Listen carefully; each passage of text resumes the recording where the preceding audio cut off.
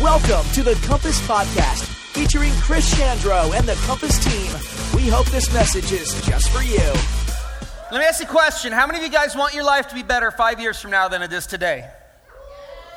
I want my life to be better 5 years from now than it is today. Hands down, no question. And it's going to be different for me. My kids are going to be out of the house. Life is going to be transformed. But 5 years from now, I want it to be great. And I want to invest in my life now in a way that it can be great then. And my heart for you is exactly the same. I want your life 5 years from now to be incredible. I don't want you to have to look back with regret. I want you to say, this is the best it has ever been. And if it's going to be that, we have to plant the seeds of having a great life right now. There's things that we need to do right now so that our future can be incredible. And that's really what we've been talking about over the last several weeks in our 5 years from now message series. Now, whether you're a Bible person, a church person or not, there's a couple things that I think are very practical that we've been talking about in order to kind of create a path or chart a path to the best future that we could possibly live. And we've actually been following the model of the Apostle Paul, who kind of laid out his path, his roadmap, if you will, to having a great life in the future. And there's a couple things we've been talking about. The first was this. If you want to have a great life 5 years from now, you got to understand your calling. You got to understand what it is that you were wired and created to do. As a follower of Jesus, I believe this, that God made us. He shaped us for something specific. There's something that you are designed for, a calling that is unique to you, and understanding what that calling is absolutely important to move forward in the future that you want to have. You just got to understand and know what that thing is. And the second thing we talked about that the Apostle Paul also had is this, is he had vision. Now we described vision. Vision is this. It is a picture of a preferred future. It's seeing what that future looks like. And what vision does is it gives context to our calling. Vision kind of creates the destination that we're headed towards. So for example, Paul was a missionary and a church planter, and Paul's calling was this. Paul wanted to take the gospel, he wanted to take the message of Jesus to the Gentiles. Now, Gentiles were basically people in that culture who weren't Jewish. Christianity started in Jerusalem, very Jewish culture. It really, when it started, people viewed it as a sect of Judaism. They just felt like it was just another part of Judaism. And what Paul felt was his calling was to take the message of Jesus to people who were not Jews, to people who had no background in the Jewish faith, people who would have had no understanding of the Jewish scriptures at all. That was his calling. He felt like it was what he was created and wired to do.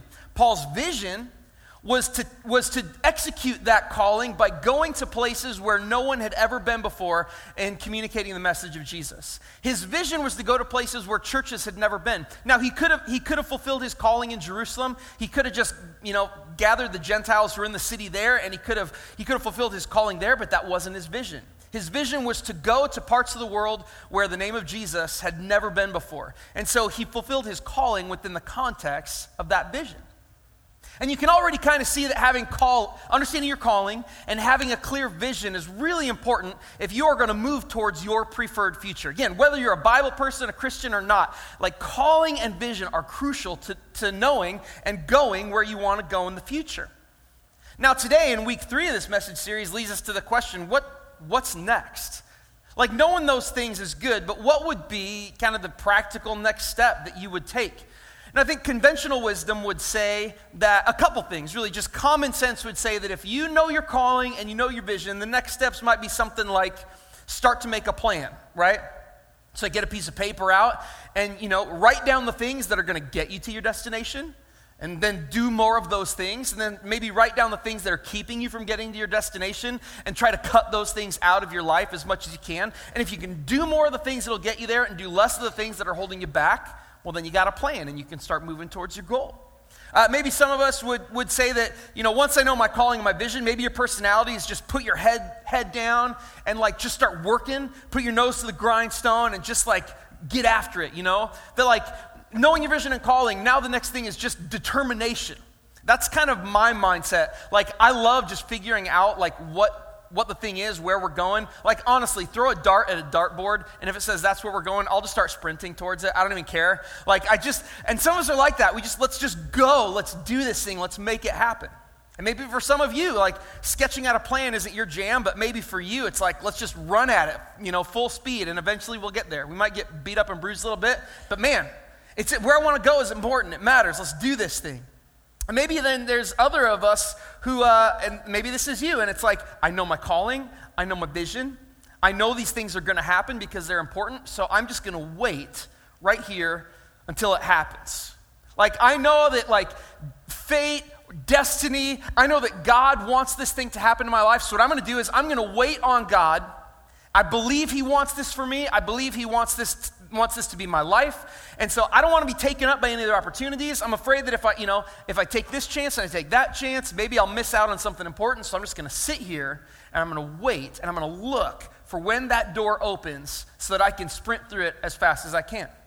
Now, maybe you're a planner. Maybe you're the person who just runs at the wall full speed like me. Maybe you're the person who's like, I'm going to wait till I see that door open. I'm not going to do anything else until it gets there. But whatever it is, I think that there's this single-minded focus that has to be in place for us when we're looking at our preferred future, when we're looking at our dream and making it happen. So, for example, Terry and I, when we were married, we got married a long time ago. And when we first got married, we had the opportunity to go to Buffalo, New York for a work trip for me. And we drove. Now, on the way to Buffalo, it's about a 12-hour drive. We stopped at a skeevy, nasty, like dumpy hotel, on the side of the road because we had $0. It was probably a $25 a night hotel, either the kind where you sleep on top of the comforter like this with full clothes on. So we stopped there and then we drove to Buffalo and did the trip. And on our way back, we were like, okay, do we want to stop at another cheap hotel like that? Do we want to just drive through? We were trying to figure out what's the best way to head home. And there were two things that were factors in our decision that we had to balance out and weigh. Two opportunities, really, for us that were important in the decision. And the first was this: Niagara Falls was right there on our way home. I mean, it was like literally we'd drive off the interstate, and 5 or 10 minutes, we would be at Niagara Falls, and we could see it. We'd never been there, obviously, before. So one of the natural wonders of North America. So that was opportunity in factor one that we needed to weigh in our decision. Opportunity in factor two was this: was that night was the season finale of season 1 of Survivor. Some of you guys who are laughing, you're like, I remember that. And we really wanted to watch it. So it was just we were like, what do we do? Do you go to this wondrous thing that God created that's probably going to move us for the rest of our lives? And we'll just be like, oh, the natural wonder and splendor. Oh, it's amazing. Or do you go home and watch somebody win $1 million on Survivor? Now, we weighed it and we thought it out. And honestly, here's what we did. We looked at our vision and our calling, and we weighed those out to make the decision. And we determined this: that our calling as a couple is to watch TV together. And our vision, the context in which that was going to be played out was reality television competitions. And so we drove past Niagara Falls, we drove through the night, and we got home so that we could watch Survivor. And honest to God, I don't regret it at all. It was the right decision. But here's the thing: when it comes to chasing after your dream, when it comes to making these things happen, I think that for us, we think it requires a single-minded focus, right? I mean, we think that if we're going to accomplish our dreams, our calling, our vision, that there are things that we are going to have to drive past. Maybe good things, maybe things we really want, but that we're going to have to drive past those things in order to get to our dream, in order to accomplish our goal, in order to live the best life that we could ever possibly live. Now, I would assume that if you know your calling and vision, if that's a thing that you get it, you know what that's supposed to be, I would assume that you understand the reality of making that thing happen and it's crucial important. So I would just ask this today: what really is that next step? And today I would just look at the life of the Apostle Paul, because we've been looking at him for the last several weeks. He's kind of laid out this roadmap for us. He lived a life that was thoroughly fulfilling. He lived a life of purpose that he loved. Paul lived an incredible life. He left a roadmap for us. So what was the thing that Paul did? What was the thing, after understanding his vision and calling, that set him up for the fulfilled and purposeful life that he lived? And we're going to take a look at Romans chapter 15. And Paul says this. He says, I'm planning to go to Spain, and when I do, I will stop off in Rome, and after I've enjoyed your fellowship for a little while, you can provide for my journey. So just a little background on this. Romans, the book of Romans in the Bible, was basically just a letter that Paul wrote to the church in Rome. He'd never been there. He really wanted to visit the Christians in the city of Rome. He was a Roman citizen, and he just had this burden to go help them and teach them and invest in them. And so he wrote them this letter to let them know of his intentions, and he just wrote down lots of things, explaining the gospel, explaining who Jesus was and what he intended for them and how he intended for them to live. And so when you think about Romans, it's a personal letter from a man to a church. And in Romans chapter 15, he kind of lays out his goals. He lays out his calling and his vision. His calling to preach the gospel to the Gentiles. His vision was this. It was to go to Rome and then go beyond to Spain. And this is what he's saying right here. We talked about this last week. Spain was about as far west as you could go in the ancient world at the time. And so for them, once you hit Spain, you were at the edge of the world. And that was Paul's vision, man. He wanted to go to the edge of the world and beyond and start and plant new churches. And Paul's setting this up. He's saying, this is what I'm all about. This is my goal. This is going to happen. This is where I'm headed. He's clear on his calling. He's clear on his vision. And he's moving in the right direction to make it happen. So what does he do next? In verse 25, he says this, "But before I come, I must go to Jerusalem to take a gift to the believers there." Okay, now this is a head scratcher for me, and it's going to be a head scratcher for you in a second, okay? Go ahead and bring this map up, guys. Paul writes this letter to the Roman church from the city of Corinth. Corinth was a Greek city. It was kind of a center, a cosmopolitan center of the Greek and Roman world. It was a port city. It was a city that was near to ports, and so there was lots of commerce and lots of travel that went through Corinth. There was the Roman gods, a very religious city. Roman and Greek gods were worshipped there. And Paul was in Corinth at the time. Now you see these green lines. This is Paul's third missionary journey. And you can see he started up here, way in the east, and he travels all through the known ancient world at the time, and he lands in Corinth. And in Corinth, he writes a letter to the Roman church saying this, "I want to come visit you." Now, if you take a look, if you keep going west on this map, you see Rome up in the top corner. Look how close Rome is to Corinth. It's right there. It's almost like you could throw a rock and hit the boot just across the water. You know what I'm saying? It is right there. And Paul is saying this to the Roman church from Corinth. He says, "I'm dying to come visit you. I cannot wait to come visit you. But before I do, I'm going to go back to Jerusalem," which is all the way as far south and as far east as this map allows. It might be 2, maybe 3 times as far away as Rome is from Corinth, depending on how we went, if we went by boat or if we went by land. And I'm just like, why? Your goal is to go to Rome and then go beyond to Spain. Why in the world, when you are a stone's throw from your dream, you're a stone's throw from the destination that you want to head to, why on earth would you go all the way back farther from Rome than when you started your trip at the beginning? Let's look at what Paul says. He says this. He says, "I'm going to Jerusalem to take a gift to the believers there. For you see, the believers in Macedonia and Achaia," which is some of the map's gone now, but it's some of the areas in Asia and in the Greek areas that were just north of there. He'd planted churches there. "The believers in these places have eagerly taken up an offering for the poor among the believers in Jerusalem. And they were glad to do this because they feel they owe a real debt to them. Since the Gentiles, who is the places Paul was, Macedonia and Achaia, since the Gentiles have received spiritual blessings of the good news from the believers in Jerusalem, they feel that the least they can do in return is to help them financially. As soon as I've delivered this money and completed this good deed of theirs, I will come see you on my way to Spain." It's okay, just rhetorical question. What is the fastest way to any destination, right? It's a straight line. And more specifically, it's a straight line in the actual direction of the destination that you are headed in. And yet, Paul is going the opposite direction of where he was headed. He was headed to Rome in the east, and instead he went back to Rome in the west, and instead he went back to Jerusalem in the east. Paul was conclusively headed to Rome. I mean, this was his destination. It was his dream. It was his vision, his calling to go there and tell people about Jesus and to plant churches. What could possibly pull him away from his calling? What could possibly make him go miles and miles and miles out of his way, away from his vision, away from his goal? What could possibly do that? And here's what it was. Paul saw a spiritual need, and he saw an opportunity to meet it. Now, let me explain this a little bit. Paul understood, there's a spiritual principle here that Paul grasped, and he understood that it was foundational to living out a life of following Jesus, this spiritual principle that he understood, and it's this. It's that God's big picture plan for your life will never come at the expense of meeting the needs of others. Let me say that again.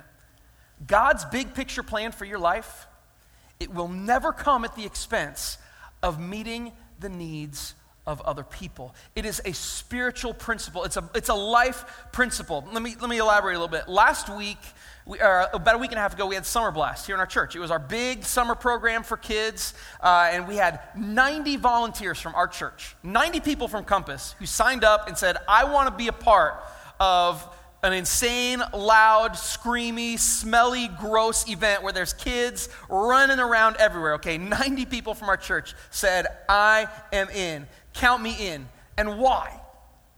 Why did 90 people from our church sign up?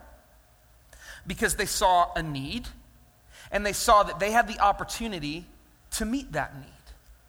There's a need to create an environment where kids could come and have fun and be exposed to Jesus and begin a relationship with him and take that back into their homes. And they saw that need and they saw the opportunity, said, well, I can be a part of that. My calendar's open. I can do this. The challenge for us, though, is that as we have opportunities that arise in front of us, often the small opportunities, the meeting needs opportunities that arise in front of us on our path to reach our final destination, our ultimate goal in life, there's these things that we say to ourselves that keep us from meeting the needs of those opportunities, I think. At least I'll speak for myself. In my life, I've said all three of these things to myself. And the first thing that we tell ourselves when needs arise, or we have opportunity to kind of meet these small needs, the first thing we tell ourselves is this: well, that's just not my area of gifting. You know what, that opportunity is there. I'm not gifted in that area. And because that's not my area of gifting, I'm just going to wait for an opportunity to serve in my area of gifting. Now, I promise you that the 90 people who signed up for Summer Blast are not going, well, I'm glad you didn't sign up to make a space for me because my area of gifting is cutting up watermelons and emptying trash cans. Thank you so much for not taking that slot. That is just my gifting. Yeah, all the people who empty garbage cans are like, yeah, you tell them, Chris. But I'm telling you, it's like we look at things and we say, well, I'm not gifted in that area. That's not really what I do. And because of that, we bypass opportunities to meet spiritual needs and even just tangible, practical needs in people's lives. Another thing we tell ourselves is it's not my calling. You know, I am a person, I understand what I'm crafted and what I'm shaped to do. I understand my calling, and this is not that. And because this is not my calling, I'm really just going to stay out of that, and I'm going to stay in the area of my calling. And again, realistically, like, how many people in our church do you really think would say, working with kids is my calling? Like, if you took this away from me, I would go find some other place and some other way to do it. It's not 90, okay? In fact, I guarantee you, some of those 90 who signed up to volunteer at Summer Blast were like, oh, this is gonna stink, but I'm gonna do it. Some of them were literally holding their nose because they were changing diapers in the nursery, okay? But I'm telling you, that voice that we speak, the things that we say, it's not my gifting. I'm not gifted that, and we bypass an area of need. And we say it's not my calling. It's not who I was created to be. And so what do? We walk past an area of need. We walk past something that's an opportunity for us to make a difference. I mean, right now, our kids ministry is awesome. Summer Blast was a huge launch pad, which is funny because our kids area is called the launch pad. Our Summer Blast was a huge launch pad to just push our kids ministry forward and really just give it some momentum. And we need volunteers. There's opportunities for people to get involved in kids ministry right now. A lot of them. We could use any of you. And God forbid you miss out on an opportunity to make a difference in a child's life because it's not your gifting or it's not your calling when there's an opportunity that's right in front of you. Another thing that we tell ourselves or that we say when it comes to the opportunities that stand in front of us that might be small and maybe not the big ones is this. I said, well, I know what my calling is. I know what God has for me in the future. And I'm going to wait for that opportunity to come my way. And if I say yes to this or I say yes to that, I might miss out on that real thing that God has for me. So I don't want to miss that. I know what God made me to do and created me for. So I'm just going to wait, and I'm just going to keep my eyes right on that horizon because I don't want to miss it. I don't want to miss out on that thing that God has for me. And what happens is these doors open up of opportunity to serve needs and to make differences, but we don't look at those. We keep our eyes focused on the door that's closed in front of us, but it's the door that we know eventually we should be walking through. We know eventually it's the door we were created to go through, but I can't go through these doors because if I do, I might lose sight of this door, and I can't lose sight of that door. But here's the thing, this is just me talking. I have no problem with waiting for what God wants you to do, waiting for that big thing, waiting to fulfill your ultimate dream and goal. But while you wait, you can pick up a broom. You know what I mean? While you wait, you can go hold an elderly person's hand at the nursing home. It doesn't have to be your gifting. It doesn't have to be your calling. It doesn't even have to be ultimately that door that you're waiting to walk through. But you can do it. You know why? Because it's an area of need that's right in front of you, and it's an opportunity that you can meet. And look at Paul. Paul's like, I'm going to Rome. And then I'm going to go beyond. I'm headed there. Nothing is going to stop me from getting there. And that's the direction I'm going. I'm not headed towards Jerusalem. He's like, but the people in Jerusalem, they're in poverty. That church is in real need. And I'm in a unique position right here to help meet that need. And I'm willing to bypass, I'm willing to walk away, go miles out of my ultimate path to go all the way down here to serve this need. And you know what? Ultimately, the tragedy of this, the tragedy when we bypass the small needs, the opportunities that God puts in front of us, because we're so focused on the big picture thing, the tragedy of this is, well, let's just put it this way. Jesus talked about this, right? Jesus told the story of the Good Samaritan, didn't he? So this was important to Jesus. This is how he thought. And this is how Jesus thought about serving. Told the story of a man who'd been robbed and beaten and he was left in a ditch, right? And then he says that a priest walks by. Now a priest knows his calling. He's called to be like the ultimate leader of the temple, of the synagogue. He's a very important person. His calling matters. And he says that the priest walked over to the other side of the road and passed that man in the ditch. He saw this need, but he passed it. Now, sometimes we think, oh, he must have been a total jerk. What a scumbag. Well, he might not have been a jerk and a scumbag. He might have just been thinking to himself, I'm not gifted or called to that. I don't know anything about medicine. I'm a spiritual guy. I lead a church. I lead a temple. And I got to keep my eyes on the prize, because if I don't keep my eyes on the prize, no one else is going to lead the temple if I miss it. His eyes were on his calling, and he passed the guy in the ditch. Then Jesus says that the second person walked by the guy in the ditch, and he was a temple worker, a servant in the temple. Now, this is not a priest. This is someone who's just doing a lot of work. He's volunteering. He's making a big difference. Maybe he has a vision to be a leader in the temple someday.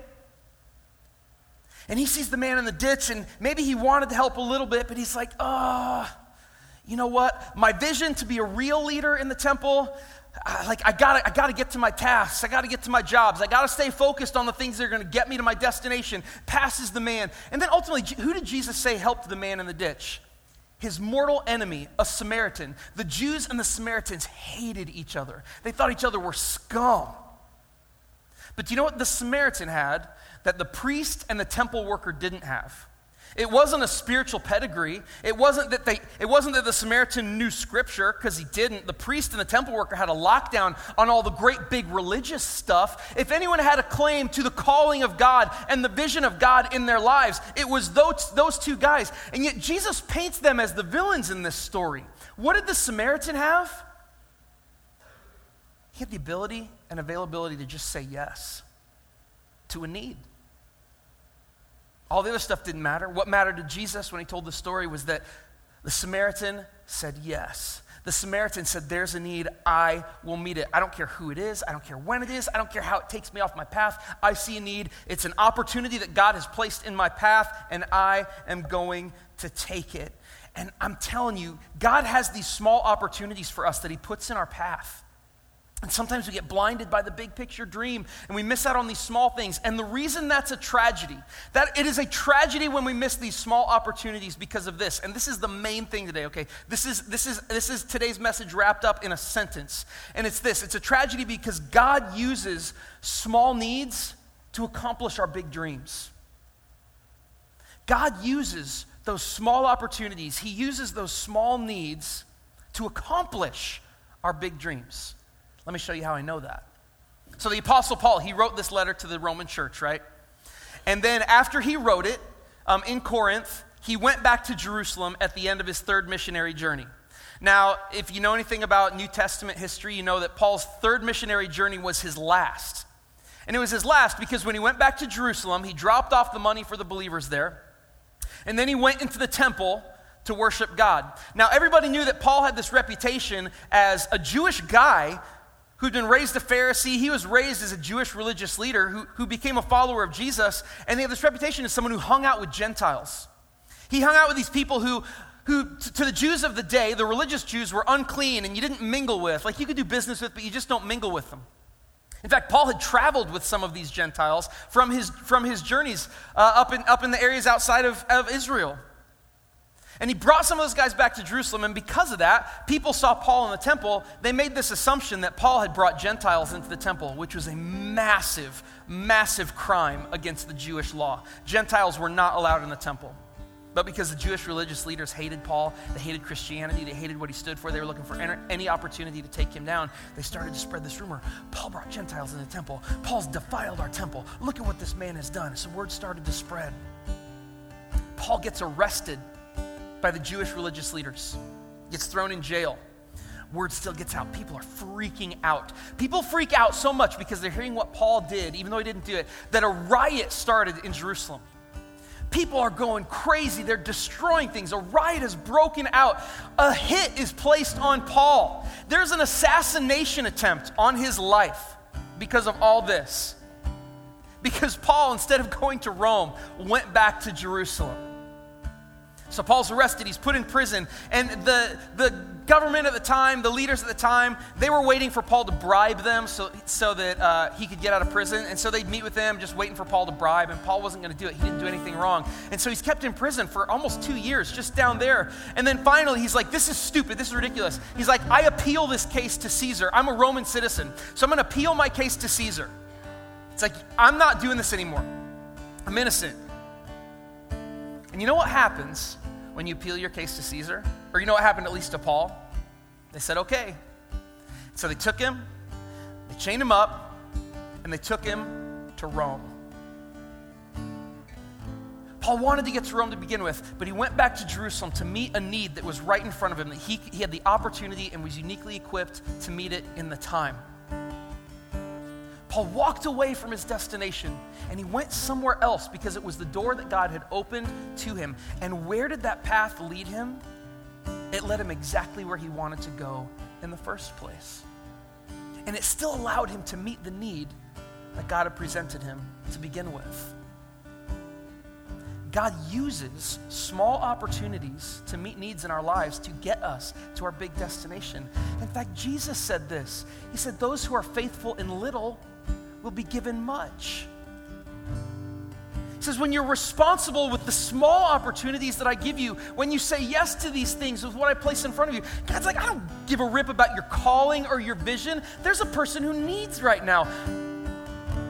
And when you're faithful with that, I know that I can trust you with the big, massive dream that I've given you. God uses the small things to get us to the big thing. Now, I know there's a couple groups of people who are here today who are at least hearing this and are probably going to respond to that. It's kind of hitting you a little bit. And that first group, you're here and you're frustrated because you know you're meant for bigger things. You know that you are meant for more. Can I tell you, I have been in those shoes, and it's probably because of like a deep-seated narcissism that exists in me. But like, I'm telling you, you're frustrated because you know that you are meant for bigger and greater things. And you look at where you're at and you're like, this is ridiculous. My calling's greater. My vision is bigger. Why am I here right now? This doesn't make sense, God. God, I think you screwed up. I think you've made a mistake. I am meant for bigger and bigger and bigger and better things.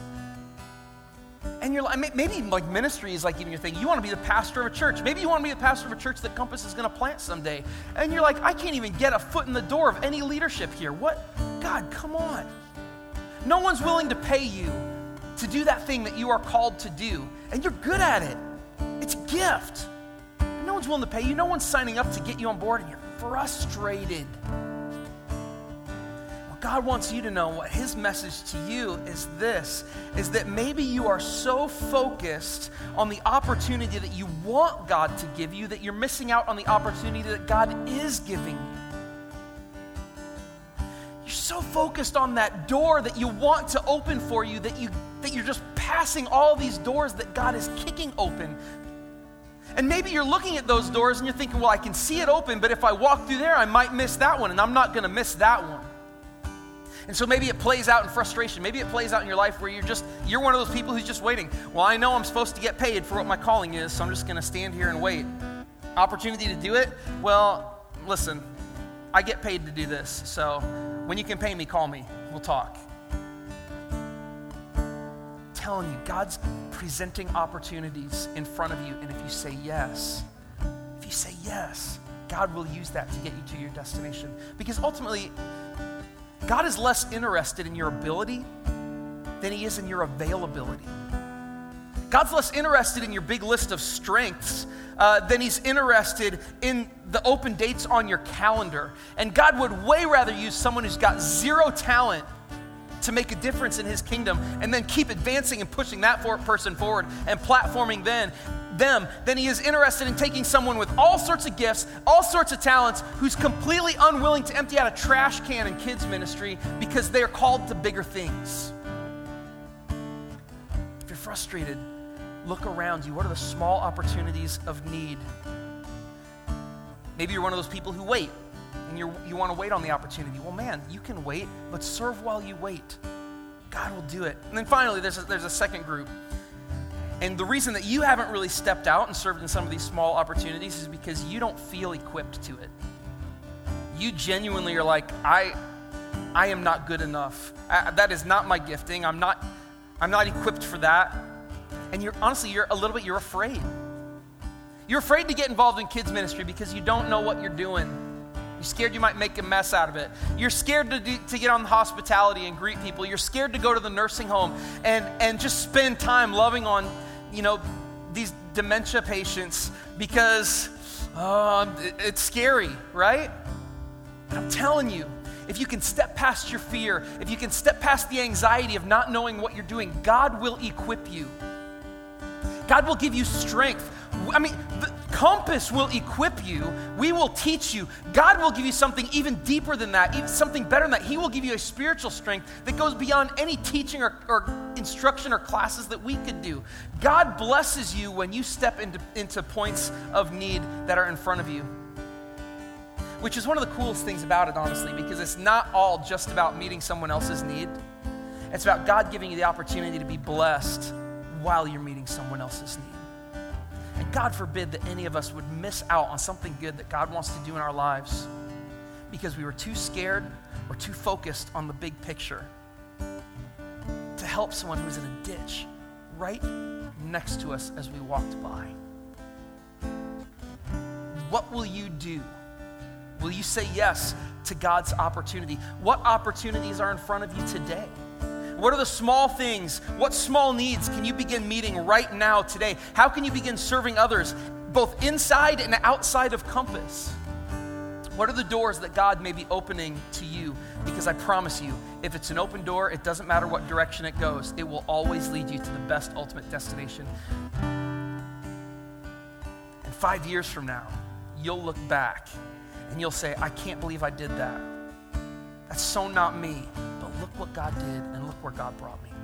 Let me pray for you. Lord, I thank you for your word. I thank you, God, for speaking to us this morning. And I thank you, God, that, Lord, your word to us, Father, is powerful, Lord, whether we're even followers of Jesus or not, God, that the guidance and instruction out of your word, Lord, about serving others who are in need is tangible and it's practical and it is life-changing. And So Lord, I pray that you would help us as your church. I pray that you would help us, Lord, to be people who are not so wrapped up and distracted with our big picture dreams to miss out on the small opportunities that you're placing in front of us. God, I pray that we would be a church that is known for our love and our care before we're known for how awesome and great we are in the big picture, Father.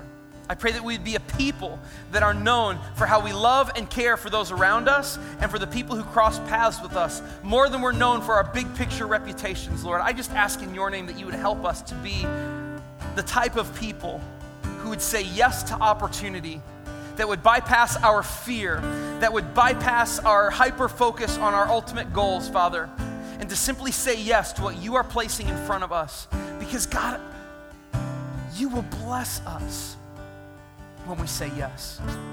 God, and I want every person in this room to literally live the best life they could ever live in you. I want every person in this room, God, to live a blessed life, a fulfilled life, and a life of purpose. And God, I want every person in this room to look back on their lives 5 years from now and every opportunity that they took along the way and say, thank you, God, for those doors that you opened for me. Lord, I thank you, and I pray all of this in your name. Amen. Thank you for joining us at Compass. We hope you enjoyed this podcast. If you have any questions about Compass or this message, contact us at our website, www.compassbn.com.